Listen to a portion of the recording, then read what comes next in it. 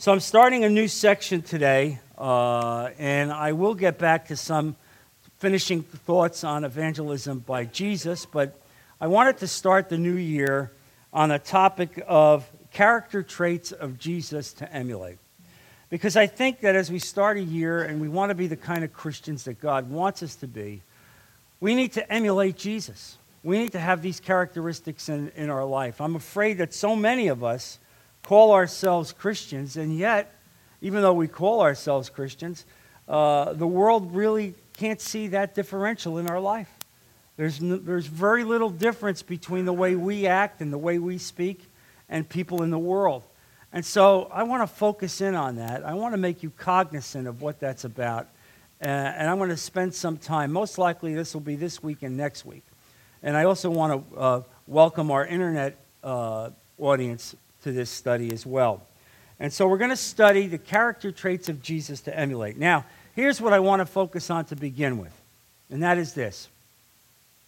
As you know, I view salvation in two steps, day one and day two. In day one, you are saved totally without anything that you did. You had no part of that salvation experience other than the fact that you recognized you were lost, and in your lost state you reached up and said, God, I need a Savior, I need help. And in that instantaneous moment, when you made that request to God, God reaches across eternity, and He fills you with His Spirit and seals you with the Holy Spirit and washes you with the blood of Jesus Christ. You are instantaneously saved. You are saved forever. Don't let anybody tell you otherwise. He sits there and He holds you in the palm of His hands. No power, no principality, nothing can take you out of the hand of God.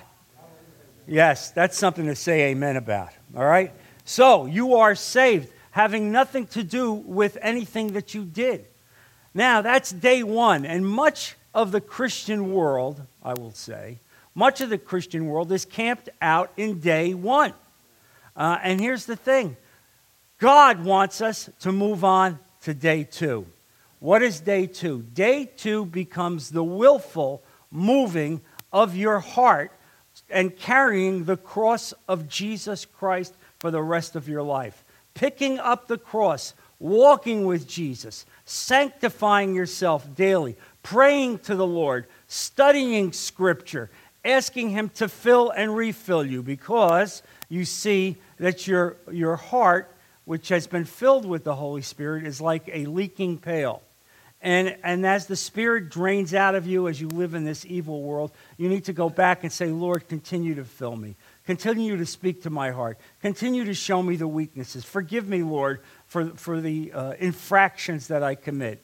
I'm all yours. I will be your man. That is day two. And that is what this is about. I'm trying to focus you in on day two. So when you see Christians and you say, oh, I'm not sure that they're saved, they go to certain denominations and they probably don't even hear what I'm speaking about. Your job is to tell them about this. They need to understand that there is a greater experience awaiting them in day two. And so day two, part of day two, relies on the fact that you have to recognize you've been filled with the Holy Spirit. You have within you the very power of God, the very Spirit of God to change your life, to change your character, to change your characteristics, to change your speech patterns. All of this is now within you. And now the question is, will you ask God to continue to empower you to recognize what this is, to help you to become closer to Him? And here's the thing, you cannot do this on your own. All right? Let me make sure you understand this. This is not about you saying, I'm going to start a 10-step program and I'm going to make a New Year's resolution that I'm going to change the way I live. That's failure, because you don't have the authority or the power to change your carnal nature. But here's the deal. With the Holy Spirit, you do. With the impact of God's Holy Spirit in your life, you have that ability to do it. And that's what I want to show you today, and what I want to begin to have you recognize, what God can do with his Spirit in you. And so as we reflect on these 10 character traits of Jesus, we need to have a life that is controlled and energized by the Spirit of God. Now, what do I mean by that? I mean this, that he filled you with the Spirit. It is the Spirit of God. You have it within you when you were saved. And so now you need to live your life controlled by that Spirit, asking God to watch your steps, asking God to watch your speech, asking God to help you to have love and compassion in every possible way, constantly asking him. And when you find, Lord, I have a deficit in this area of my life, I need your intervention, he will intervene. So don't go through life saying, I am what I am. That's what it is. No, you're not you am what you am. All right? No, you're not. All right? You are what God wants you to be. And the question is, will you be obedient to God and take that walk in day 2? And as I say to you every day that I get up here and speak to you, I'm preaching to me first. I'm preaching to me first. All right? And so I don't want you to think that I'm casting stones at you. This is me preaching to John. If it bounces off of John and hits you, well, that's good. That's the way God wants it to be. But this is about the recognition of what God wants us to do as Christians. The Apostle Paul emphasized that a godly life is not lived under the rules of law, but is a life led by the Spirit. That's exactly right. A godly life is a life led by the Spirit of God. And that's what this is about as we understand this. And so as I begin to focus in on these character traits that Jesus led in every possible aspect of his life, that's what we're going to study. How did Jesus handle these issues? How did Jesus walk in a world that was evil by people that hated him? How did he matriculate that kind of life? Well, he was God, certainly, but he was motivated by the Holy Spirit in every sense of his life. So the first aspect that we have as a character trait to focus in on is compassion. Compassion. Jesus never looked away from the people. Never. He always looked upon them and had compassion. And if you want to see a verse that focuses in on that, you can turn to Matthew chapter 9. And that's what I'm going to give you every step of the way, give you some verses to look at. Matthew chapter 9, verse 36. Verse 35, we'll start with that. Jesus went through all the towns and villages, teaching in their synagogues, preaching the good news of the kingdom, and healing every disease and sickness. When he saw the crowds, he had compassion on them because they were harassed and helpless, like sheep without a shepherd. Then he said to his disciples, the harvest is plentiful, but the workers are few. Ask the Lord of the harvest, therefore, to send out workers into his harvest field. That was Jesus. He saw the multitudes. He walked amongst the multitudes. He saw the poor. He saw how they were treated, how they were reviled, how they were beaten down. And his heart ached for them. His heart ached for them. And so compassion is something deeper than kindness. Compassion effectively is experiencing someone else's suffering and making that your suffering. How's that? That's what compassion is, that you see the suffering of some other person, and in the experience of Christ, you then adopt that suffering and you feel it yourself. And what does that mean? It means when you see someone who's hurting, that hurt becomes your hurt. All right? You see someone that's got a bad diagnosis, that bad diagnosis becomes your responsibility.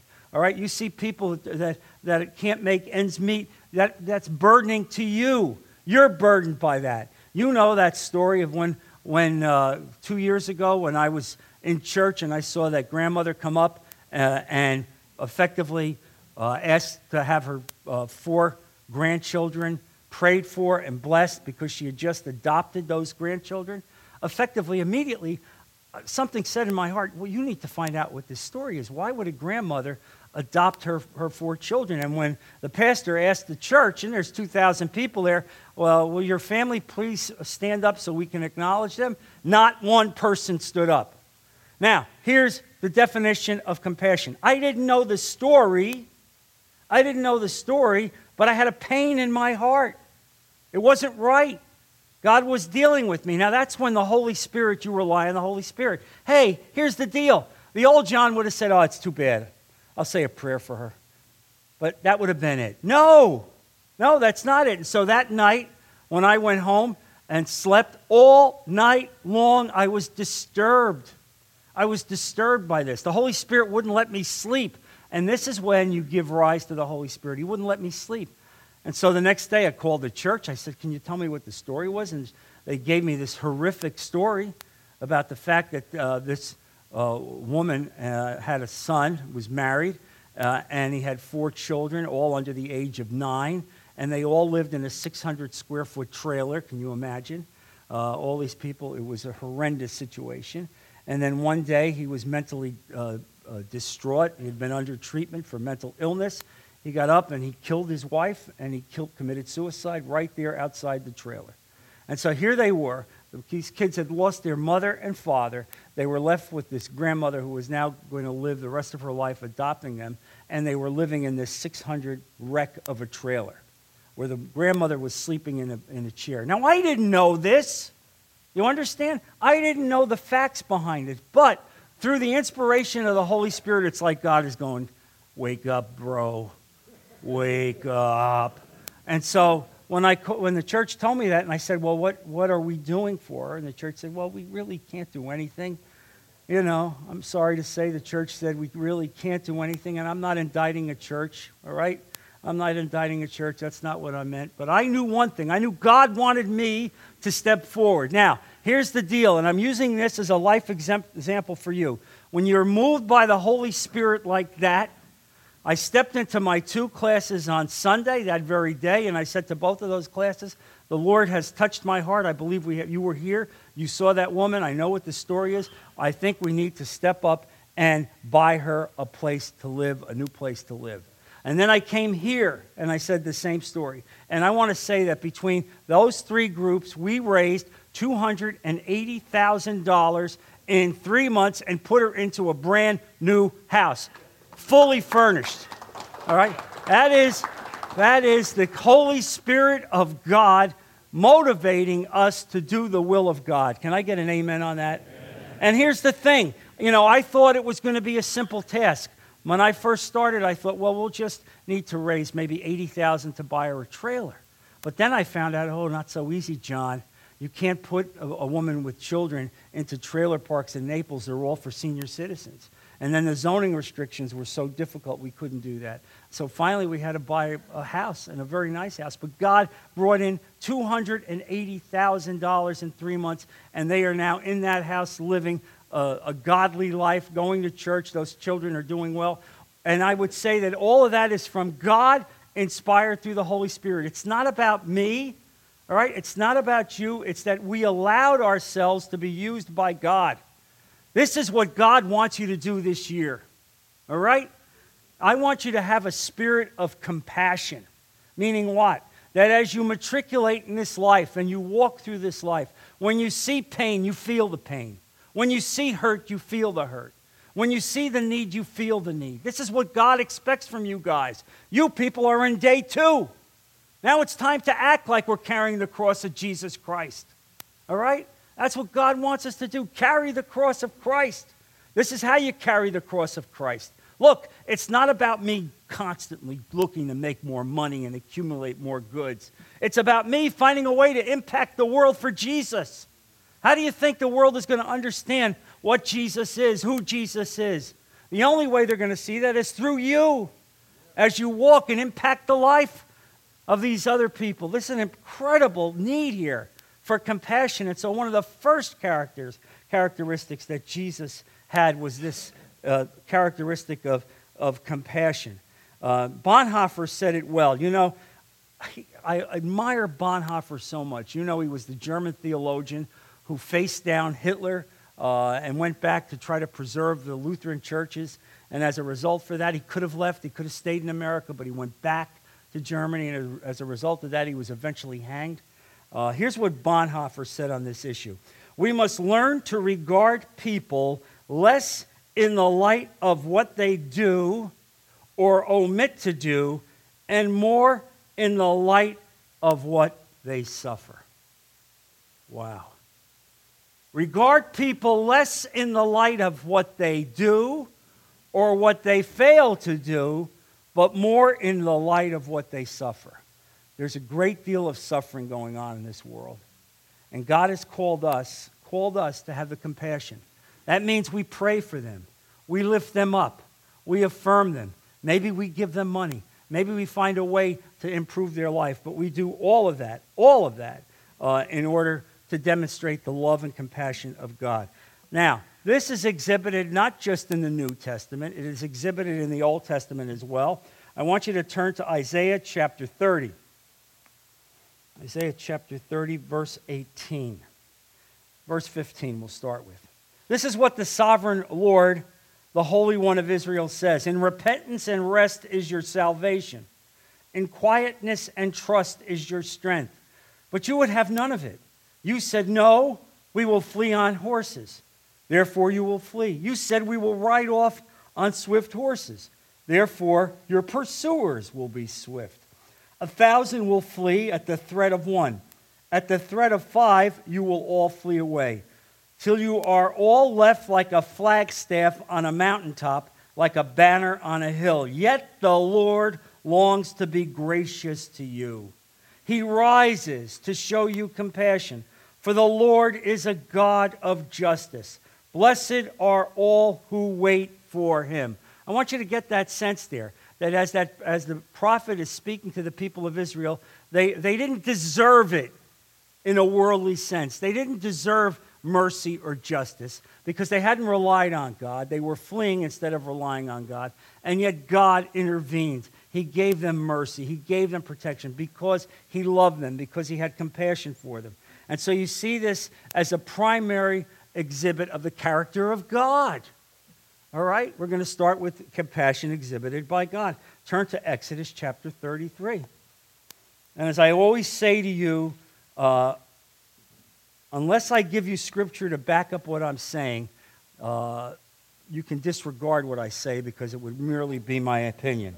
My opinion is irrelevant, all right? That's why I love whenever I see, certain pastors or evangelists get up and 5 ways to do this, 7 ways to do this, 9 ways to do this, and you never hear a citation to scripture. Well, you come here, you're going to get citations to scripture because otherwise it's meaningless. Exodus 33, verse 19. And the Lord said, I will cause all my goodness, and this is where he's speaking to Moses now. Moses wanted to see who God was. He wanted to look at God's face. And the Lord said, I will cause all my goodness to pass in front of you, and I will proclaim my name, the Lord, in your presence. I will have mercy on whom I will have mercy, and I will have compassion on whom I will have compassion. But he said, you cannot see my face, for no one may see and live. I will have compassion and mercy on who I will have compassion. There you see it right from the beginning, right from where the Israelite people had been called out to Egypt, right when Moses had been called to serve him. And so you see this. Look again at Isaiah 54, if you would. Isaiah 54, verse 10. Though the mountains be shaken and the hills be removed, yet my unfailing love for you will not be shaken, nor my covenant of peace be removed, says the Lord, who has compassion on you. Is that good enough for you? Though the mountains be removed, though the very mountains be shaken and the hills be removed, yet my unfailing love for you will not be shaken. Put that on your refrigerator. All right? You get up and you're having a bad day. All right? You made the mistake and turned on the news. All right? And it was a good day. Only 100 people died. Okay? And the stock market only went down 600 points. Praise God. It's looking good. All right? Maybe another 3 days I'll be out in the street. Listen, I want you to understand something. You understand? You are a child of God. He's going to take care of you. He's going to protect you. You have to have faith in him that he'll do that. But he expects us to move on in the day to experience compassion. Now, I know what some of you are saying right now. Well, my father wasn't a compassionate guy. My mother weren't compassionate people. I grew up in a hard way. Hey, man, For some of you people, your parents have been dead for 30 years. When do the excuses end? All right? When do the excuses end? Man up. Man up. I'm talking to guys in their 80s, some of them in their 90s. All right? Don't tell me what your father was or what your mother was. The question is, what does God want you to do? All right? God expects you to be compassionate. So here's the deal. Oh, I don't have that kind of characteristic, John. Well, ask God to give it to you. You understand? This is the experience that you get in day 2. Get on your knees, or even without your knees, as you walk around and you pray 100 times a day. Ask God to fill you with compassion. Lord, help me to be compassionate. Help me to be caring. Help me to be kind. Take these characteristics out of me that repudiate that, and he will respond. Amen? I want you to understand this. This is important, all right? This is why I'm starting the year on this topic, so that you can get this sense of how important this is. Now, Jesus, we know, was also compassionate. I mean, the very definition of Jesus was compassion. Turn to Matthew chapter 20. These are the characteristics of a godly man. It's the characteristics of our Lord and Savior. Matthew 20, look at verse 30. We'll start with verse 29. As Jesus and his disciples were leaving Jericho, a large crowd followed him. 2 blind men were sitting by the roadside, and when they heard that Jesus was going by, they shouted, "Lord, Son of David, have mercy on us." The crowd rebuked them and told them to be quiet, but they shouted all the louder, "Lord, Son of David, have mercy on us." Jesus stopped and called them. "What do you want me to do for you?" he asked. "Lord," they answered, "we want our sight." Jesus had compassion on them and touched their eyes. Immediately they received their sight and followed him. Amen. That's the definition of compassion. Look, he wasn't annoyed that they were yelling at him and interrupting. He had things to do. He had places to go. He was a busy guy. He didn't say, "Hey, come on, man. I'm on the way to speak to 1,000 people. I don't stop and waste my time with you two guys. I got more important things to do." No. Nothing was more important than seeing the needs of people. Nothing more important. So one of the things I'm going to suggest to you is that those of you that travel in an urban environment from time to time, you may want to keep some currency in your pocket. Not a lot, but some currency in your pocket, so that when you're stopped by somebody on the street who appears to be homeless, who has those signs, and I know what you think, "Oh, he's just another drunk looking for people to take money from me," but I want you to understand something. That's not true of every single person. All right? That's not true of every single person. And I would say that you ask God and you pray to God at those moments, "Lord, what would you have me do?" And I would suggest to you that more often than not, you could take $1 or $2 and give it to somebody like that in an act of compassion. In an act of compassion, not an act of judgment, all right? In an act of compassion. Or even, frankly, sometimes maybe if you know you're going to be traveling in places like that, you can buy McDonald's cards so that you can give them a meal. There's another way to impact. But you think ahead. You know you're going to be involved in places like this. I mean, I know it. When I'm walking in Fort Lauderdale or I'm walking in San Francisco, you can't take 10 steps without seeing this. Now, look, can I say this is all a bunch of drunks? Of course I could say that. But is that how God wants me to lead my life? Instead, I think God wants me to be the kind of a person that will see the need and will step up in compassion. And what I always say whenever I do this is I always say, "I want you to know the Lord loves you. I want you to know the Lord loves you." All right? And you'd be surprised how people respond when you say that. The Lord loves you. Look, this separates us from the world. All right? You want to carry the cross of Christ? This is what Jesus did. This is carrying the cross of Christ. Look, I know this may sound a little strong as we kick off the year, but this is a big subject. All right? I'd love to see you guys have your lives changed in miraculous ways. And here's the thing. You are empowered with the Holy Spirit. And so when people say to me, "Well, you know, I've been saved, but I don't really see a big difference in my life." Whoa, I would say this. Well, if you don't see a big difference in your life, the first question I would say is, are you saved? Have you really given your heart to Jesus? And I'm going to assume that you did. But now day 2 requires willfulness. You understand? Willfulness, meaning stepping out in faith according to the will of God, not sitting there in your hands. Some of us think that the full extent of being a Christian in day 2 is going to church. That's it. We go to church every day, get up every Sunday, take a shower. I go to church. What do you do after church? I go out for pancakes. What's the highlight of the day? Pancakes. Okay, you know what I'm talking about. You know what I'm talking about. Barely do those sermons even get through. It's the pancakes that you reflect upon about the high point of your life. Well, here's the point. Going to church is no more than huddling up on a football game. All right? That's what church is about. You go up and you huddle up. Oh, it's good. Oh, the music, it's good. Oh, God, I feel so good. Oh, I'm so lifted up. Where are we going for pancakes?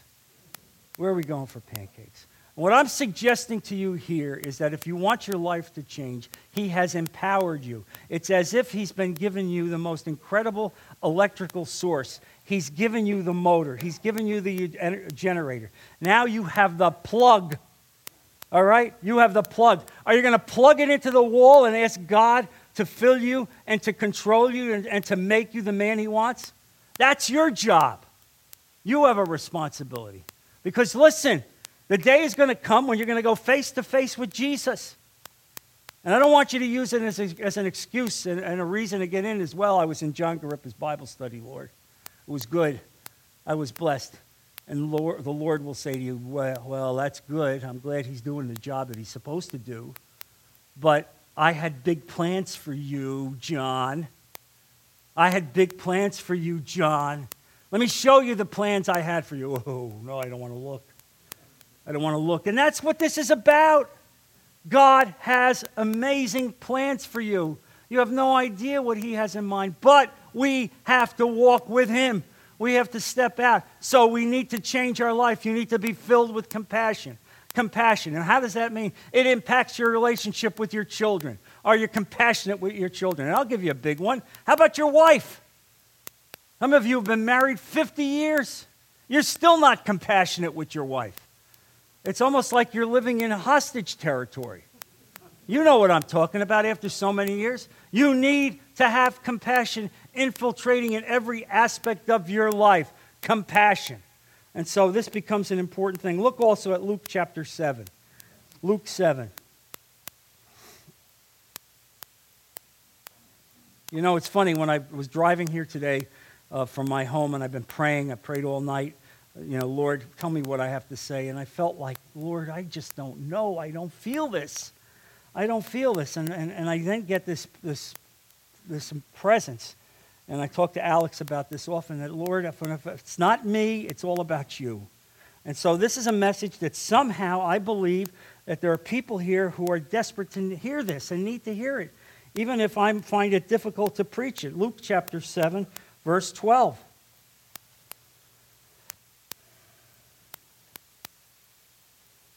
Verse 11 we'll start with. Soon afterward, Jesus went to a town called Nain, and his disciples and a large crowd went along with him.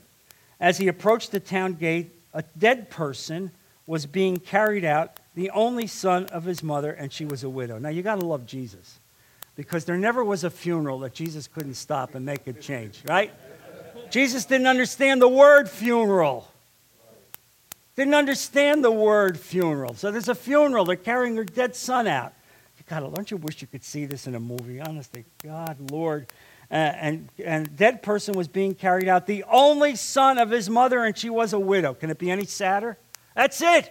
She's finished. There's no Social Security. You understand? There's no Medicare. There's no governmental fund that's going to be a safety net. That's it. Her safety net is being carried out in the funeral. The only boy that she had, she's a widow. She's by herself. And Jesus is seeing this. And a large crowd from the town was with her. When the Lord saw her, his heart went out to her, and he said, don't cry. Look, this is the creator of the universe. If the creator of the universe can reach out to us and say, don't cry, What are we doing? Don't cry. Don't cry. Oh, my Lord. Then he went up and touched the coffin. And those carrying it stood still. He said, young man, I say to you, get up. The dead man sat up and began to talk, and Jesus gave him back to his mother. They were all filled with awe and praised God. A great prophet has appeared among us. They said, God has come to help his people.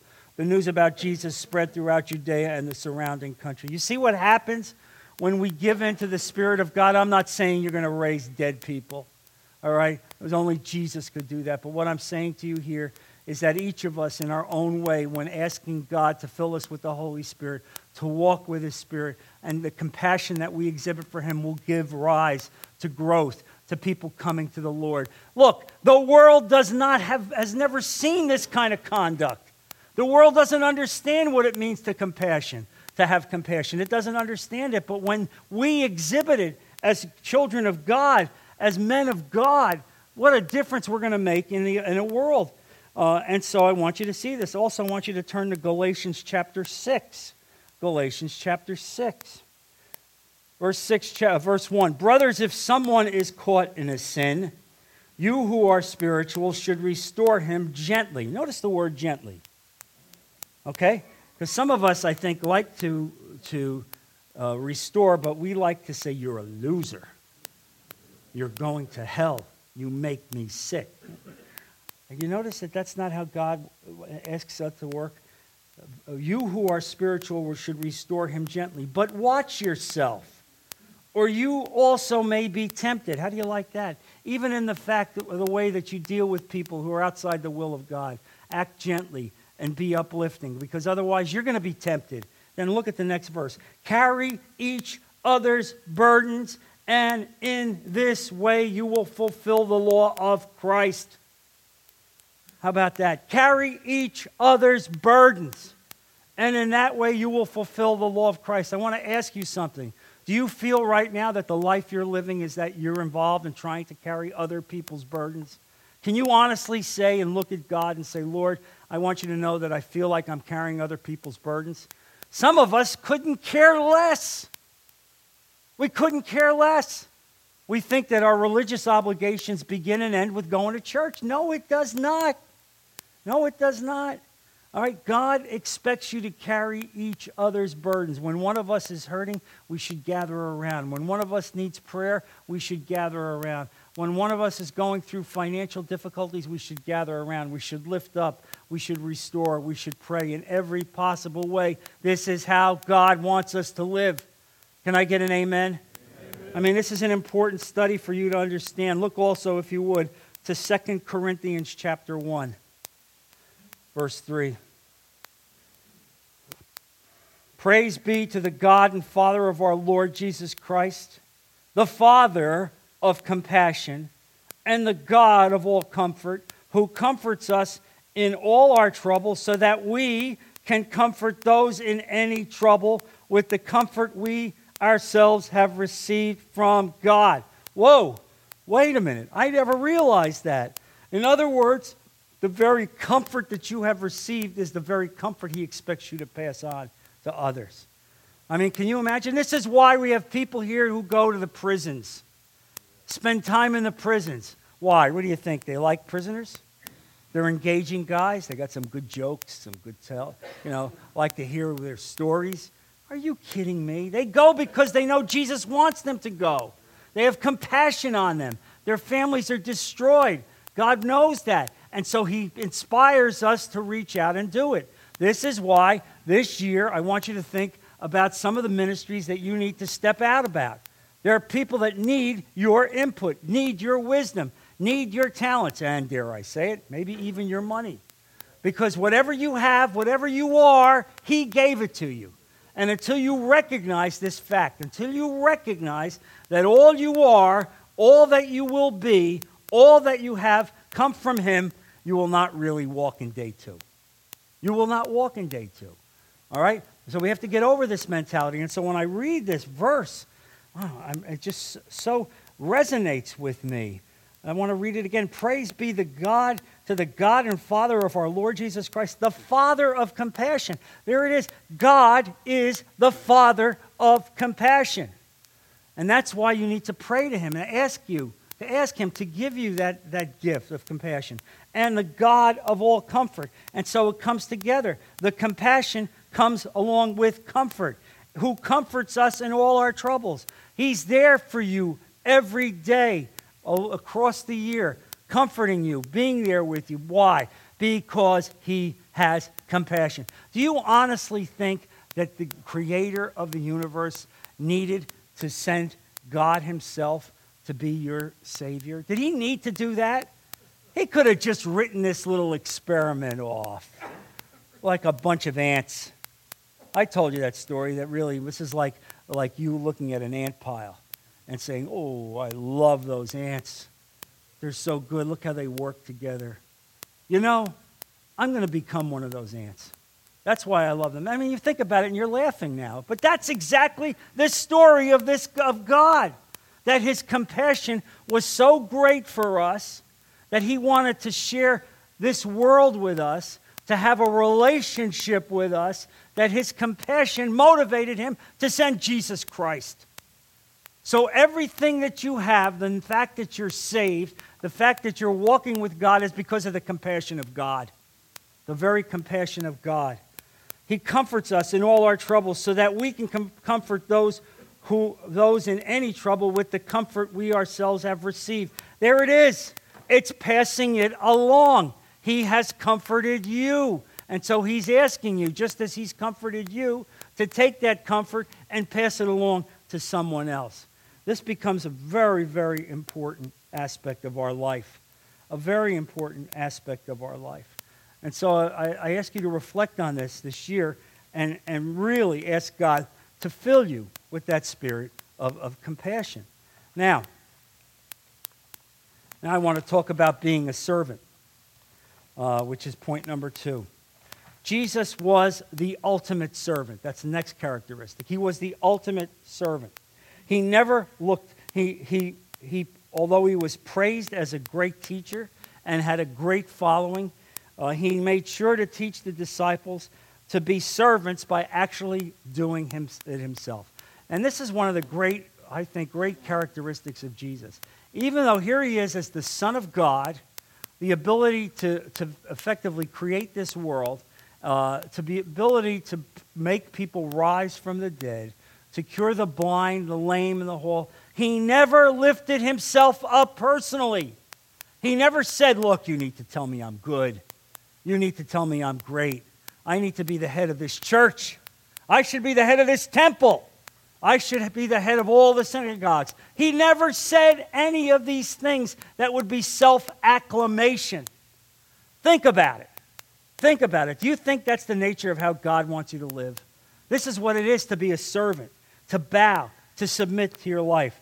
And so he taught his disciples in every possible way that they needed to serve others. Turn to Mark chapter 10, verse 45. For even the Son of Man did not come to be served, but to serve, and to give his life as a ransom for many. And you know that title of Son of Man was the title that Daniel gave him in his prophecies. It is the title that Jesus used more than any other title referring to himself. He referred to himself as the Son of Man 81 times. He reserved the title of Messiah only once at the well with the Samaritan woman, and then at trial when Caiaphas right out and pushed him to admit that he was possibly the Messiah. Other than that, Jesus never called himself the Messiah. He called himself the Son of Man, meaning what? He recognized that he was part of us. He had come to be part of us. He was fully man in every aspect of his life. Yes, fully man, but fully God.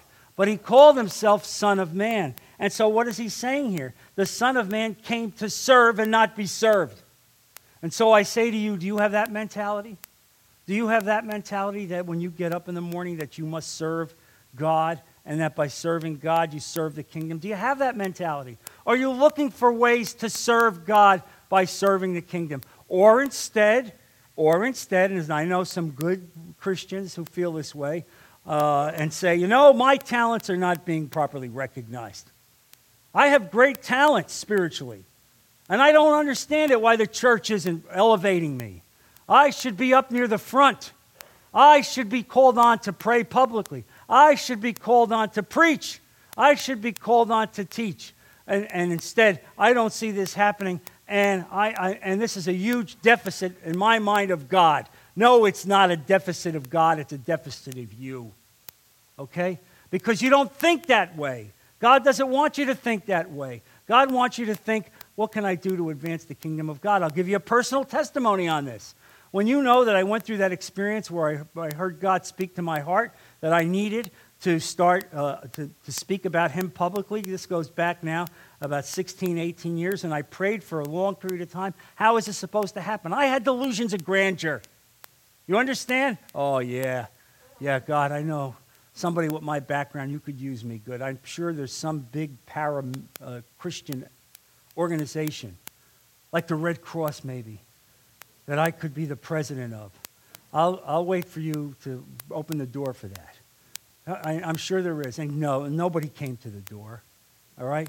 That wasn't the call of God on my life. The call of God on my life was to submit to him in the most humbling way, to start a Bible study in my house with 5 people 11 years ago. And that only took place because Tom Lofgren, who's sitting here, said to me one day, hey, you and I are in church together. How about you and me starting a Bible study in our house in Port Royal? All right, how about us doing that? Now, here's the deal. All right, the old John would have said, wait a minute. Let's start a Bible study in my house? I have bigger plans than that. I got bigger plans than that. No. But when God prepares the way, when Tom said that to me, instantaneously, what did I say? Yes. I didn't use the old Christian weasel language, let me pray about it.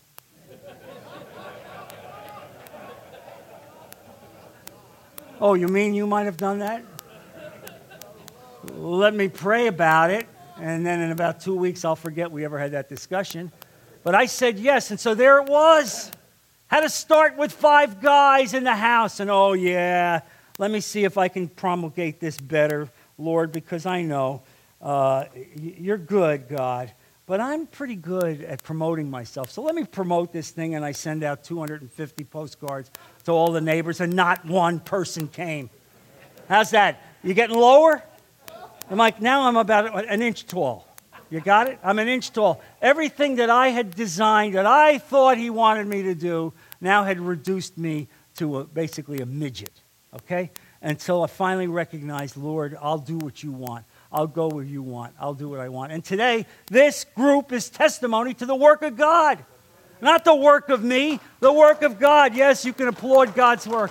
This is God's work. This is God's class. This is God's study.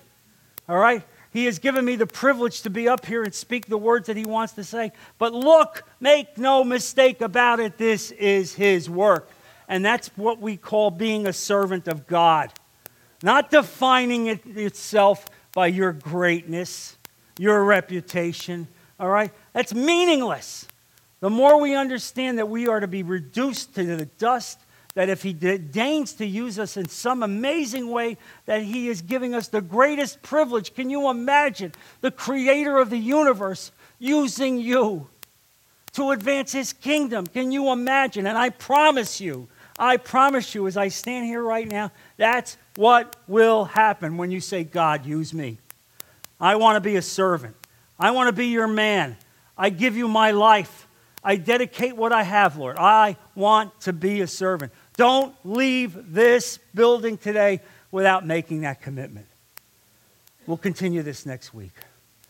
Heavenly Father, Lord Jesus, I thank you for the words that you've given us. Lord, as we study your character, we are humbled by these characteristics, that the creator of the universe would have compassion and a servant's heart. Lord, help us, mold us. You've given us the Holy Spirit. Let us now, Lord, let the Spirit flow through us and inspire us to change our lives, to change our character, to change the way we view the world, to leave here never to be the same, Lord, and to make a promise that this year we will walk forward with you carrying the cross of Christ. We are in day 2, Lord.